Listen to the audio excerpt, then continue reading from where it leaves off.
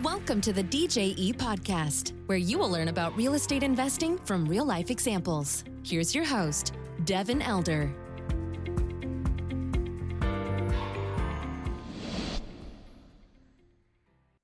Hello and welcome to the podcast. Thanks for joining us today. My guest is Alan Underwood. We had a really good discussion. Alan is an entrepreneur and has been for many years. Started out with pizza restaurants, grew that to multiple locations, moved into car dealerships, had a lot of success there over a long period of time, and then into real estate. So kind of bringing it full circle here to what we usually talk about in the DJE podcast. But Alan is a multidimensional entrepreneur, not just doing the real estate stuff. And he's got a very interesting niche carved out, which we'll get into in the episode, but basically doing ADUs or additional dwelling units in San Diego, California. So really cool niche, very specific. And Alan was just a great guy and a great interviewee. So we kind of discussed his entire career and lessons learned along the way. Also a pilot. So we had a lot of pilot talk about some shared interests there, but a good entrepreneurial discussion. Very well-rounded, and then obviously some real estate peppered in too. So I think you're going to enjoy it. We'll get into that episode after a message from our sponsors. If you are enjoying the show, share it with a friend. Thanks so much, guys. Enjoy. This episode is brought to you by DJE Texas Management Group, a San Antonio, Texas-based real estate investment firm with a track record of transacting on several $100 million of multifamily, land, and industrial deals throughout Texas. DJE's been in business for over a decade and is approaching 100 team members in San Antonio. To learn more about DJE, visit djetexas.com or the link in the show notes of this episode. This episode is also brought to you by apartmenteducators.com, a complete ecosystem for professionals to learn how to find, finance, and operate large multifamily properties for profit. You can get started with a free mini course and learn more at apartmenteducators.com or visit the link in the notes. Alan, welcome to the podcast. Great to have you. How are you? I'm great, Devin. So awesome to be with you. Yeah. Awesome, man. We're talking a little bit about in the green room about all kind of real estate stuff and pilot stuff, and I can't wait to unpack all of it here. But first, how about a little bio? You know, what's your story? How did you get into being an entrepreneur? Yeah, I guess I got into being an entrepreneur because I could never figure out what I wanted to be when I grew up. So that started when I was 21. I opened a pizza restaurant, and that turned into 4 pizza restaurants that I owned and partnership and a 5th one. And then the franchise company came in and bought us out because I had 4 of the 5 stores were the top 4 in the system. And so they bought us out. And on the day that happened, my dad called me and says, "Hey, I hear that you're unemployed now." And I said, "Yeah, I guess I am." And he goes, "Well, I need somebody to manage a used car dealership for me. What do you think about doing that?" I thought, well, I'm at the time, I think I was 25 or something. I thought, well, that can't be too much different than pizza restaurants. So I went and did that, and I learned 2 things really quickly. Thing number 1 was I hated being an employee. And right away, I was like, wow, I got to find some way to not be an employee again. And the second thing is that cars make a lot more money than pizza. Yeah. So I spent the next couple of years learning everything I could about that business, and then let my dad know that I was going to go out on my own and do my own thing. And so probably much to his chagrin and his partners, I opened Caddy Corner from where I was managing a store for them, and grew that business $1 million year over year, every year for the next 13 years. And then, a series of really life-changing events started unfolding for me in 2016. So 2016, my youngest daughter was born, and she was born with a serious birth defect called gastroschisis, which is where their stomach doesn't all the way close. So she had a hole in her abdomen that allowed really all of her intestines and several other internal organs were outside of her body when she was born. Mm-hmm. So spent quite a while in the NICU getting her fixed. Thankfully, she's doing real good now. 2 years after that, we found out that my mother-in-law had cancer and she passed away a week later. 13 months after that, my father-in-law died of cancer. And 13 months after that, 3 years ago, on the 15th of this month, my dad had a massive stroke and passed away. And, those things really, quite honestly, just totally undid me. I did not handle it well and ended up selling the car dealerships. And, that was the lowest point of my life, and also has led to some of the greatest things that have ever happened in my life. But a lot of those things I didn't see when I was at the lowest point. I just actually, Devin, real candidly, on the day that they buried my dad, I told my wife that if she would just throw me in the same grave with him, I'd be totally happy with that. Yeah, that's where I was at that time. And so the last 3 years have been a complete rebuild for me. Man, yeah, I'm sorry I don't even know what to say, right? That's a lot of things happening in a short period of time. Yeah, I don't even know what to say about that. What did you hang on to get through that? Well, initially, nothing. Yeah. Really, I got to the point where I recognized that if something didn't change, that my life was going to be pretty short. I don't know that I ever wanted to take my own life, but I could also understand how somebody could get there. And I didn't feel like I was very far from that. Yep. So the first step was I reached out to a friend who I'd known had gone through a really serious midlife crisis. And he'd actually gone to a 30-day mental health retreat, like a private retreat thing where they did like 10 hours of every kind of therapy you can imagine. I looked into that. And at the time, I had written down on a note card that there were 3 miracles that I wanted God to give me, and was praying for him every day. I was praying for purpose in my life. I was praying to be able to feel prosperous and just to feel happy. And, it was actually not that long after that where I didn't feel like a mental health retreat was the best option for me. But I had the idea pop into my head that I should take a flying lesson. It was something I'd always wanted to do. My grandfather had been in the Air Force. And so I asked my wife about it. And, maybe for most people, that wouldn't be that big an ask, but my wife's uncle had been killed in a small plane crash. So for me to come to her where she was knowing I was already having a hard time and make that kind of request was a big deal. And to her credit, she prayed about it and felt like that I would be protected. And so I went and did it. And I'll never, ever forget taking off for the first time in a little Cessna. It was 7 Lima Papa out of Falcon Field. And like from the minute that plane lifted off the runway, it felt like my problems just stayed down on the ground beneath me. And then the mental exertion of becoming a pilot, everything you had to learn about weather and avionics and mechanics and aerodynamics, all of that stuff pushed me out of a place where all I could see was what my suffering was. And that's really what began the change right there. And so I threw myself into that. I did went from never having flown a plane to being a commercially rated pilot in less than a year, probably about 8 months. So I was at the airport like every day. That became like my thing.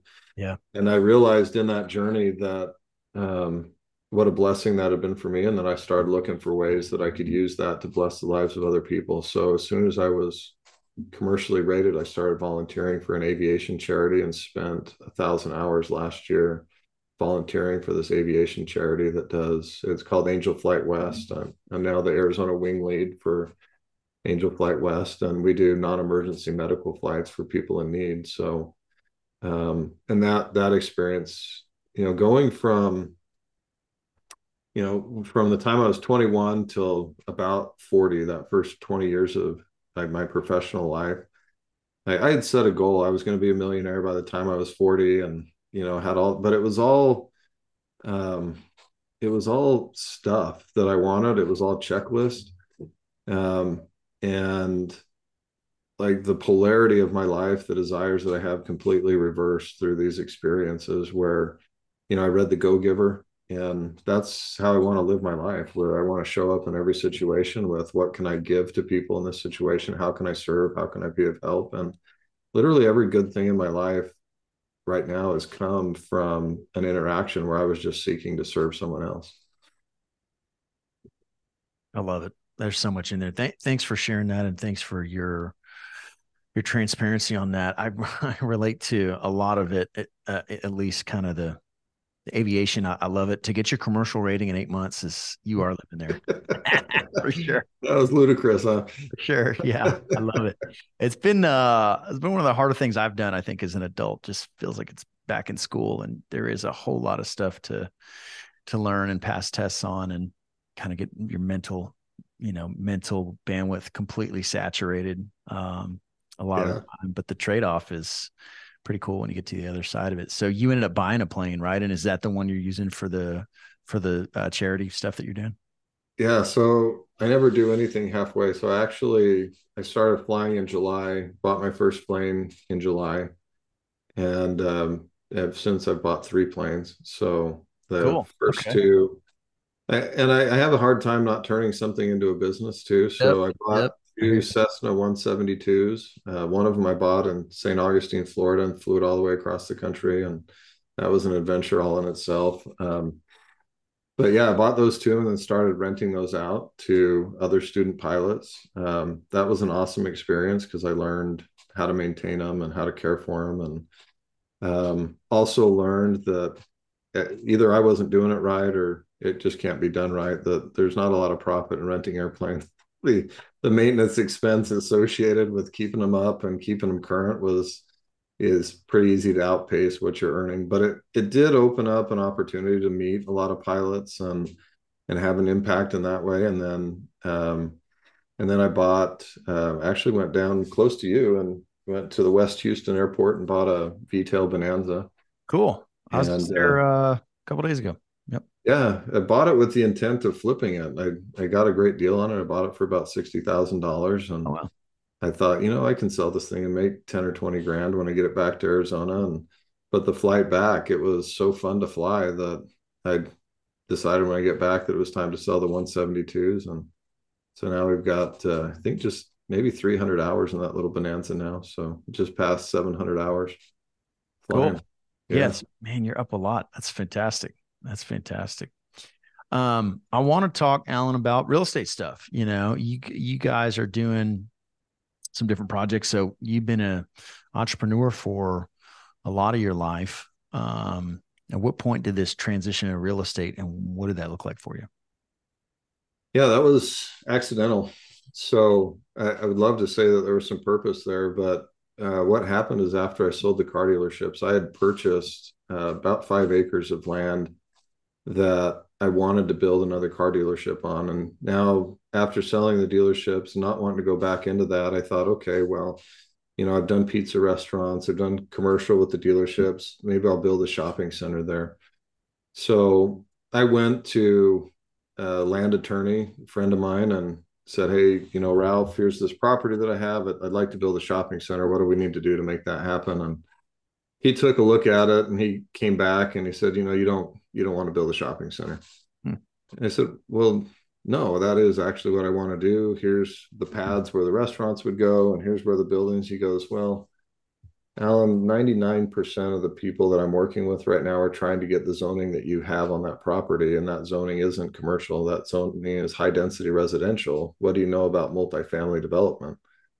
And I don't know anything. And he said, well, I think you ought to learn. And so he gave me the phone number for a developer, and I met with him, and he took one look at the property and made me an offer of twice what I'd paid for it. And maybe in retrospect, that would have been a good deal at the time to take it. But I asked him, hey, what are you going to do with this once you buy it? And he said, well, I'm going to get it entitled. And I had no idea what entitled meant. And Yeah. so I asked him to explain that. And I said, okay, so you're going to try and get permission to do this apartment complex. And he'd drawn on a napkin how he would design the apartment complex. And I said, okay, what's that going to cost you? And he said, well, it'll take a couple of years and you'll probably spend, $250 to $500,000 getting that done. I said, okay, so you're going to be in this property 1.5, you're going to spend $500,000 doing entitlement. What happens after that? He goes, well, after that, I sell it. And he goes, and I said, okay, what are you going to sell it for? And he says, well, 4 to 6 million. And I thought, wait a minute, you're going to put $500,000 in and you're going to double or triple the value of the property? And he goes, yeah, that's what'll happen. And I thought, well, that just sounds so easy. So I thought, well, I can do that. And so that's when I started. I went and hired an architect and started working with the attorney, and started going to real estate meetups for the first time in my life. And to that point, Devin, I didn't know that a 100-unit apartment complex from the ground up was a big deal. I just thought, hey, this is what people do. So it was actually kind of eye-opening to go into these real estate meetups and tell somebody what you're working on. And they want, well, what have you done in the past? How did you get to that point? And I thought, well, I haven't done anything in the past, and I just kind of accidentally stumbled into this. Through so that's who, been right? Through a who not how situation, sounds like. Yeah. So we're hopefully a few months away from entitlement now, and we'll actually hopefully realize a return on that investment of time and money. So that was the beginning, and I love people. I love relationships. One of my core values is relationships and making a difference. And so the world of real estate networking has been fun for me to explore. And in doing that, I've made some great friendships and had some really good collaborations. And, that's led to, I think I've purchased and flipped, I don't know how many millions of dollars worth of real estate this last year. And I'd never done that before. And that was all through different partnerships that I found in meetups. And now with the fund that we're working on, that was, through the network of GoBundance that started. But learning about funds started a couple of years ago through one of the meetups that I went to, and just being curious, and then attended conferences on that. And that led to some opportunities. So, in the long run, I think maybe I still don't know what I want to be when I grow up, and I'm just kind of following the path. But it's been a great ride so far. And now I can't imagine doing anything else. I was in San Diego walking properties with investors a couple of weeks ago, and just had an aha moment where I was like, man, I get to go to the beach and look at houses for work. This is great.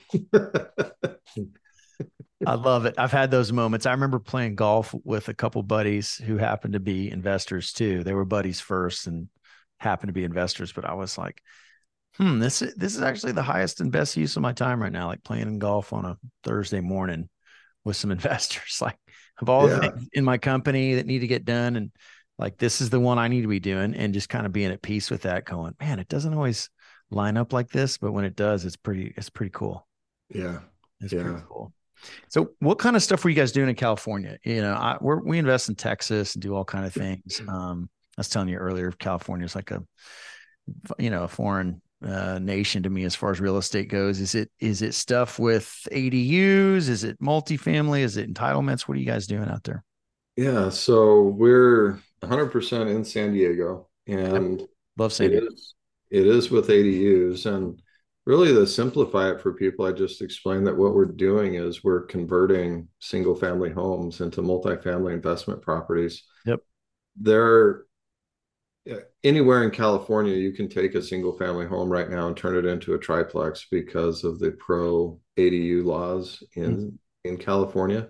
Mm-hmm. San Diego in particular is desperate for housing. Yep. They're landlocked to the south by Mexico, to the north by the military bases. Obviously, to the west is the Pacific, and to the east you have the mountain ranges. So there aren't large tracts of land where somebody can come in and build an apartment complex. And so the only way for them to attain the kind of growth that they need is through ADU development. So San Diego's taken California laws. For example, in California, you can do basically a junior ADU and an ADU on a property. In San Diego, any property you can do one junior ADU and three ADUs. And if you're within the TPA or the transportation priority area, there's an unlimited number of ADUs you can do. So I can literally, if I buy a house with like a 10,000 square foot lot, for example, I can turn that into a 10-plex legally. Wow. And now you've got a property. And our real investment strategy is very simple. It's the difference between the cost of construction and the value of land in California or in San Diego. Yep. I can build for $250 to $300 a square foot, and you can sell for $700 to $1,000 a square foot. So, which is good. You don't have to be very smart to make it work, which is good for me. That fits right to where I need to be. It's real simple, it's real easy, and it's quick. We can turn these around in 12 to 18 months. Yeah, that's awesome. So yeah, I didn't think about that in San Diego. I love San Diego. And I remember flying in, and it makes a lot of sense. It's totally landlocked. Yeah. So yeah, you've got to build on existing stuff, which makes sense. So, is that what the fund that you alluded to is also doing, or is the fund Yeah. a completely separate animal? Yeah, no. So my partner in San Diego, Christian, has been personally doing this ADU play for several years. Mm-hmm. And he and I met through GoBundance. We're in the same micro group, our pod, and I saw what he was doing. I've been learning about funds. I was helping a multifamily group at the time develop a fund. And so, yeah, he and I got together and got a chatting. I thought, Christian, this is a great opportunity for investors. It's fast. There's very little risk because we're buying a distressed property and basically following the BRRRR model. So we're going to BRRRR it out, create a bunch of equity. So now you've removed the risk for the investor, and now you've just got time, but you put a renter in the house, and that pays for most of what your holding costs would be.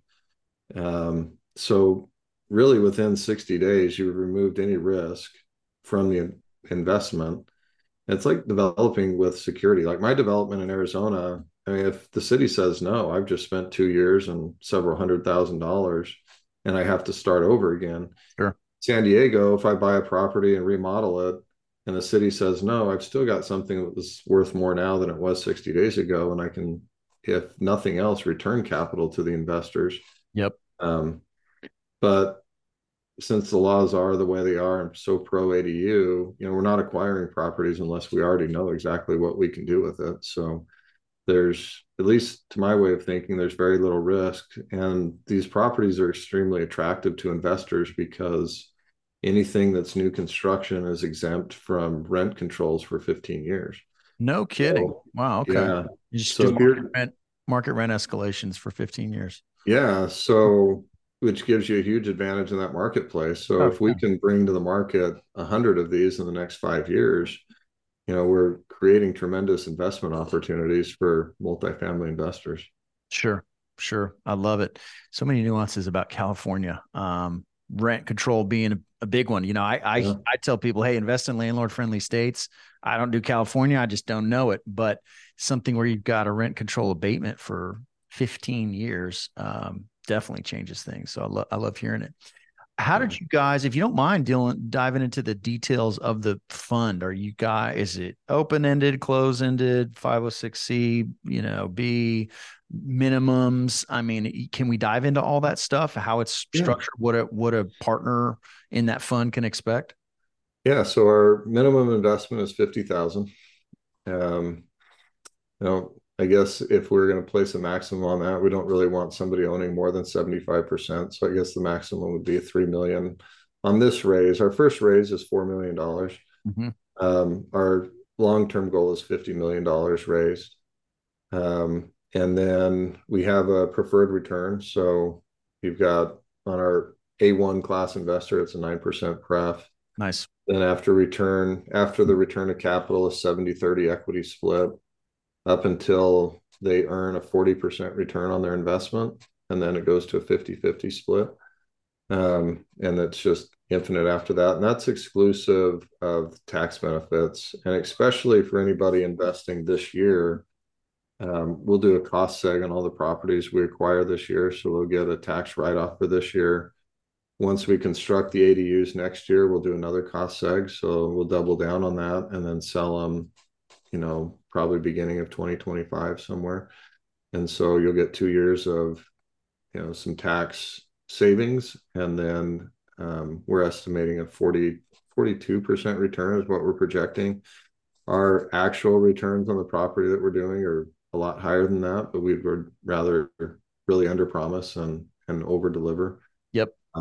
The last property my partner did, and you'll love this. So it's basically $900,000 acquisition that he put $50,000 down on, spent another 50 to remodel it, and then pulled a home equity line of credit to construct the ADUs. And so that was, let's say, 300,000 in construction. So now he's in at 1.2, and it just appraised for 2.2. So he took $100,000 and created $800,000 in equity in 12 months. I love it, man. That really speaks to this supply demand dynamics here of San Diego, right? There are right now 17 renters for every one available apartment in San Diego. So we did a meetup a couple of weeks ago and actually had a lady show up that had created these papers that she'd printed with basically a little bio of herself, where she's like, I saw that you were going to be talking about ADUs and I'm trying to find a place to live that I can afford. And she was handing that out to everybody at the meeting in hopes that somebody would have an open ADU that she could move into. She came to an investment meeting for that. Yeah. It's like any avenue, right? Yeah. And she like, when she goes on walks, she'll look for an ADU in the backyard and knock on the door. Like, that's how much this housing is needed in San Diego. Because one of the things people don't think about in San Diego, which we really feel like secures our investment, is you have every branch of the military in San Diego. Yeah. And not only is the military personnel needing housing for themselves and their families, but then you have all the contractors and vendors that service the military. So you have a really, really stable base, not to mention the universities that are there and the hospitals that are there and the tourism that comes into town. We feel like San Diego is a really unique market in that way. I don't know of another market that can boast that kind of stability and security. It feels like an anomaly in California, right? In a way that maybe Austin is a bit of an anomaly in Texas. Not that Austin and San Diego are similar, but San Diego's different than the rest, isn't it? Maybe it's the military, maybe it's other factors, but I love San Diego. We were out there, I don't know, a year and a half ago. It's one of the best family vacations we had in a long time. It's fun. Yeah, that's been one of the great things. And now I have to fly out there every couple of weeks. So yeah. So are you taking the Bonanza out there, and how long does that take? Yeah, I do. So from the time I leave my house until I'm on the ground in San Diego is about 3 hours, whereas if I were driving, it'd be 6. Yep. So that includes all the pre-flight shutdown and everything. The actual flight is about 2 hours and 15 minutes. Yeah, love it. Plus, you get to fly and log time. And I get to fly, and for me, that's meditation time. Right, you get up in the air, and problems shrink, opportunities expand, and and I don't. My plane doesn't have any modern equipment, so I don't have an autopilot. I don't even have a GPS, so it's all visual flying. And you throw a FarFlight or anything, or you're literally just flying VFR? Yeah, no, I've got an iPad, and that provides some points of reference. But other than that, you're picking out landmarks on the horizon, and it just gives you a great chance to think and use your brain in a different way than you do the rest of the week. Yeah, it sure does. It sure does. That's the best, man. That is the best. So you guys are launching the fund, and I guess it sounds like this is an open-ended fund that you want to eventually take to, what was it, 50 million is the target kind of over time? Yeah. So this first one is closed. We'll close it at 4 million. And if we over raise and push it to 5, that would be okay. But we'll close this one at 4. And really the reason for that is we set a really low bar because, in the investing world, especially with funds, I can look at our history where Christian and I together have done over $80 million in real estate transactions. He manages 191 units in San Diego. He owns 31 units. We've raised over $10 million for other projects, but none of that seems to matter. You get in front of an investor, they just want to know how many times you've closed a fund. And so we just really need that check mark next to us that says that we've done this particular version of, even though we can point to our history and say that we've done it. So yeah, the next one will probably be a 10 or $15 million fund. And we'll keep it kind of at that as we move forward. We want to make sure that we get money in and raised in the first like 6 months, close that down so all those early investors get the maximized return that they can get. And we're not getting, somebody that, comes in at the 10th month and is getting the same type of return. Yeah, I was going to ask about that, how you kind of cycle out of the deals and how a later investor is impacted. But if you do your raise in a tight enough window, that kind of solves itself, right? Yeah. So we opened the raise about 6 weeks ago. We got $1 million in the door. We've got about another 2 million committed. And this weekend we're meeting with 6 or 8, well, actually probably 10 or 12 other investors that potentially could close the fund. I don't know if it will.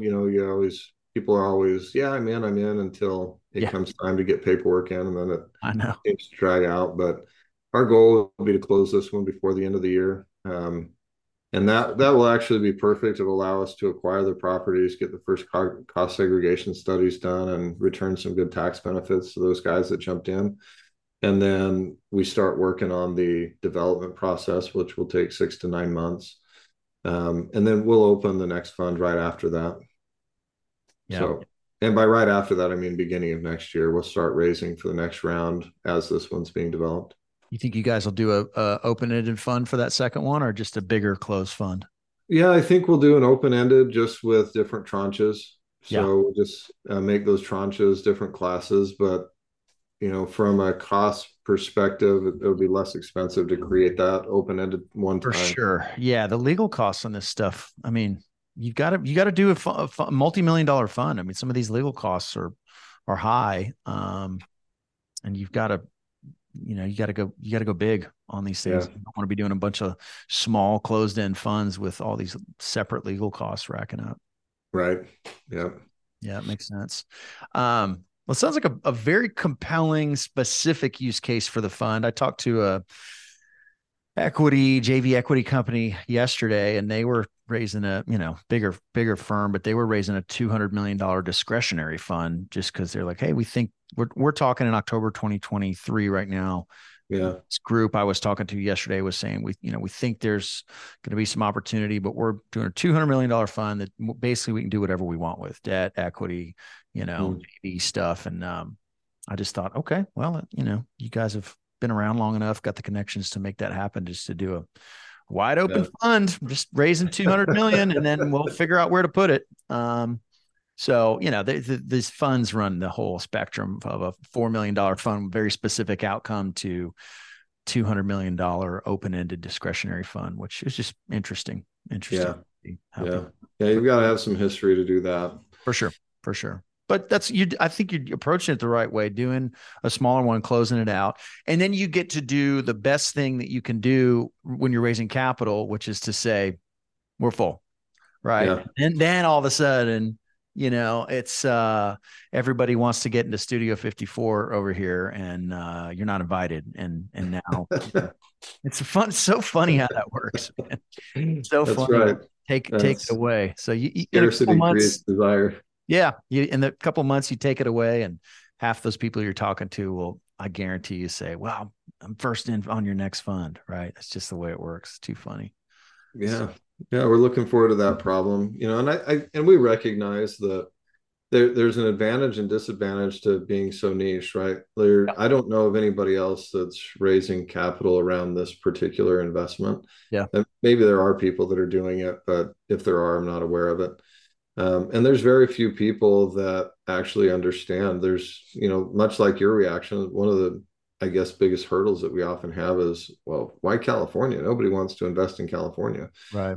Well, yeah, that's true. People that don't understand it certainly don't want to do it, but that would be true of anything. I wouldn't invest in ranches in Texas either, because I don't understand how that works. Yeah. That doesn't mean it's a good or a bad investment. It just means you need to gain some more knowledge.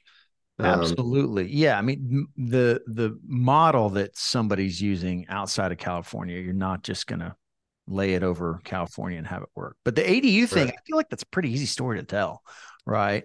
It's a different thing, you know.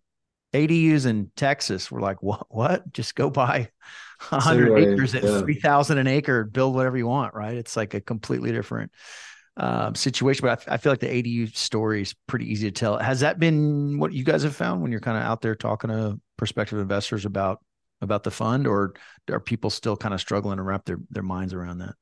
I think when you talk to somebody from California, it's real easy to understand because it's common. Yep. When I'm talking to somebody from Arizona or the Midwest, you have to explain why it is that you're doing it. And you really have to, that's why we say we're converting single family into multifamily. People tend to be able to understand that better, especially when you wrap into the tax benefits, the lower construction costs, the high demand for housing. You really have to tell the story. Yeah. At the end of the day, I was reading an article the other day that was talking about the Wright brothers, that 3 years after they flew at Kitty Hawk, the New York Herald wrote an article that said either the Wright brothers are flyers or they're liars. Either they've flown or they haven't flown. So 3 years after they'd already proven that it was possible, and after hundreds of people had witnessed them doing it, they'd done demonstration flights across, really at that point, they'd done it in Paris. There was no doubt that they could do it, but because it was so different, that it was easier just for people to disbelieve. And so I think anytime you're doing something different, no matter what it is, your first thing is, people's natural disposition is to keep themselves safe, and they perceive anything that's different as being dangerous. And so you have to be able to connect with something that they know and understand, and then extend that into helping them understand the possibility. Yeah, it's absolutely right. I love that story about the Wright brothers. I share that with my kids. These guys were like publicly ridiculed in the newspaper after Kitty Hawk, Yeah. after basically inventing flight for humanity.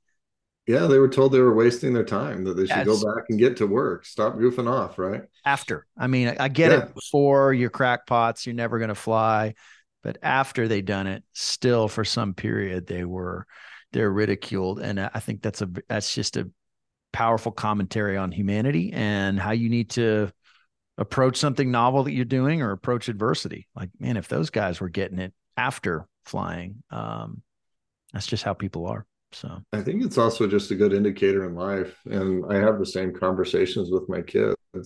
If there's a lot of people opposing what you're doing, there's a pretty good indication that you're headed the right direction. right. Because we tend as a people to be like crabs in a bucket, just trying to pull everybody back down into the bucket. That's right. Um, and yeah, I love that story too. In fact, another fun part about that is, like 3 months before they actually flew, the New York Times wrote an article that said it would be 10 million years before man invented a machine that could fly. Not 10,000. We're going to go 10 million. They said 10 it. million years before they would do it. And Uh-huh. before the end of the year, that article was printed, they were flying. So I love it.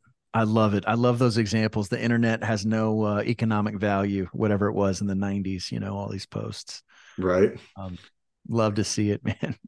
Well, this is great, Alan. I really appreciate getting to learn about you and your story and what you guys are up to. I love digging into. I just love talking to other entrepreneurs. You've been an entrepreneur for a long time, but you're into something here in real estate that's new to me. So I appreciate you educating me and the audience here on that. Got kind of two questions. One is, where do people connect with you? I'll get to that in a minute, but I guess last question for the podcast here is, having amassed this life experience and being where you are now, what do you tell yourself, at 20, or somebody that's just getting started in kind of life and business? What do you share with that person? That is a great question, and I appreciate it. And fortunately, that's kind of an easy question to answer for me right now, because I've got kids that are going through that now, where they have different challenges or whatever. And also, I think just looking back at myself 3 years ago, I had this aha moment. And Devin, this, when you're starting any new venture like this isn't for me in San Diego, you don't know. I mean, I know in my gut what the outcome's going to be, but there isn't any tangible evidence. There's no I can't point to a day where there's going to be a paycheck. And that can cause some fear and anxiety for people. It does for me. And the other day I was actually struggling with that. I'm like, man, just like I literally put everything I have into this, and how does that going to work out? And I realized that 3 years ago, when I was in the depths of depression, grieving the loss of my dad, I had no idea that a year later I would be flying airplanes. Had never wasn't a thought at the time. I never could have foreseen that. I never could have foreseen that a year after that I would be joining GoBundance, which has been for me life changing in every way. It's changed my family's financial trajectory from referrals that have come for the group. My kids are all working with life coaches and exponentially expanding in what they're capable of doing emotionally and mentally. And I never would have seen that a year before that happened. And so I think no matter what you're at, where you're at, I think if you can adapt the real firm belief that, you can say God or the universe, for me, it's God, that there are forces working in your favor, that no matter what's happening, it's going to get better and it's going to improve. Now, it might be hard for a while, and I sure hope people will reach out for help in those times. Right. And that's maybe something that I could have done better if I'm just giving advice is, don't be afraid to reach out for help and ask people to help when you're having those hard times. But also, the first part of what I want people that we were talking about in the group in the green room was, I want people to live a life motivated by hope. And I think if you can just hope for a brighter future, it can change your life. And, that's the biggest thing. It's hard to do. It's easy to say. And it's something that you have to work on. But that would be it is everything in life happens for you. Everything that happened that I thought was happening to me, if the dealership had continued to do well and my dad, I'd still be doing it. And I wouldn't have had the experience of flying. I wouldn't have met the people I'm meeting. I wouldn't be in GoBundance. I wouldn't be working from home where now I get to be with my family all day long instead of being in an office 15 hours a day. Right. Like everything has gotten better. There was a short period of where it was really hard. So. Thank you. Thank you for sharing that. I appreciate it. And I really appreciate your transparency and willingness to share the highs and the lows too. So I appreciate that. Somebody listening wants to connect with you, learn about what you guys are doing. Where do we send them, Alan? Yeah, LinkedIn is probably the easiest way to find me. It's the Alan Underwood on LinkedIn. For the fund, you can go to mmtmgrp.com. So that's short for Momentum Group, mmtmgrp.com, and connect with us there. Awesome. We'll link to that in the show notes. If you're listening, you can scroll through the description and click through to Momentum Capital Group and check that out. Alan, thank you so much, man. I really appreciate it. Wish you guys luck. Let's do it again in a year, kind of see where you are, maybe with the next fund or what else is going on. But thank you very much for joining today. That'd be fun, Devin. Thank you. I'll come fly with you before that. Let's do it. Let's do it. Thanks, Alan. See you. Bye. Thank you for listening to the DJE Podcast. For more information, please go to djetexas.com.